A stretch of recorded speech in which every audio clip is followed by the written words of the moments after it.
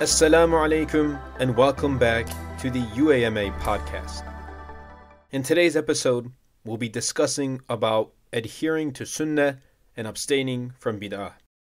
Regarding the importance of valuable sunnahs, Imam Rabbani Quddisa Sirruhu said, "Recently, Islam has become fragile and Muslims have become feeble. As time goes by, there will be none on earth who say Allah, and the strange situation of Muslims will continue to escalate until Qiyamah comes upon the evil people. The Sa'id, the fortunate here and the hereafter, is he who revives one of the forgotten sunnahs and eradicates a bid'ah. It has been 1,000 years since the time of Rasulullah sallallahu alaihi wasallam, and some of the signs of the hour have already appeared.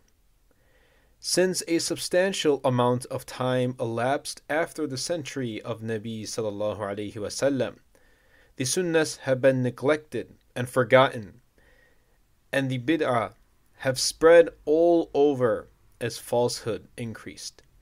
Therefore, there has been a dire need for an alim, an Islamic scholar capable of propagating and reviving the sunnah and eradicating the bid'ah.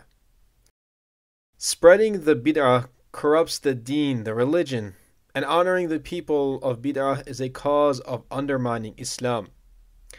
In a hadith al-sharif, our Prophet Muhammad ﷺ said, "He who venerates the people of bid'ah will have indeed facilitated in the destruction of Islam." Therefore, it is incumbent to exert all the efforts and to practice one of the sunnah and eradicate one of the bid'ahs.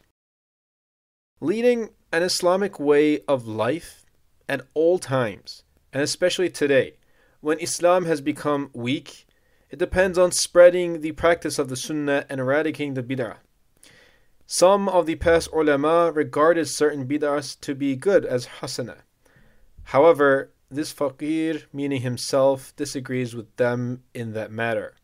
He sees no benefit and good in any of the bid'ah, and he does not sense anything in the bid'ah aside from darkness and impurity. Our Prophet Muhammad ﷺ said, "Every bid'ah is a dalalah, a misguidance."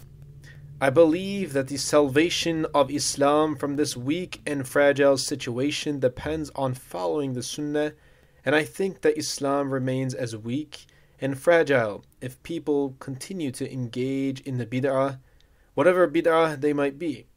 I regard the bid'ah as a sledge knocking down the building of Islam, and the Sunnah as a bright star that guides in the darkness of misguidance. May Allah subhanahu wa ta'ala enable the ulama of the time with His grace not to regard any bid'ah as beneficial and good, and not to give fatwa a verdict for their performance. Thank you for tuning in today's episode about adhering to Sunnah and abstaining from bid'ah. This has been the UAMA podcast. Assalamu alaikum.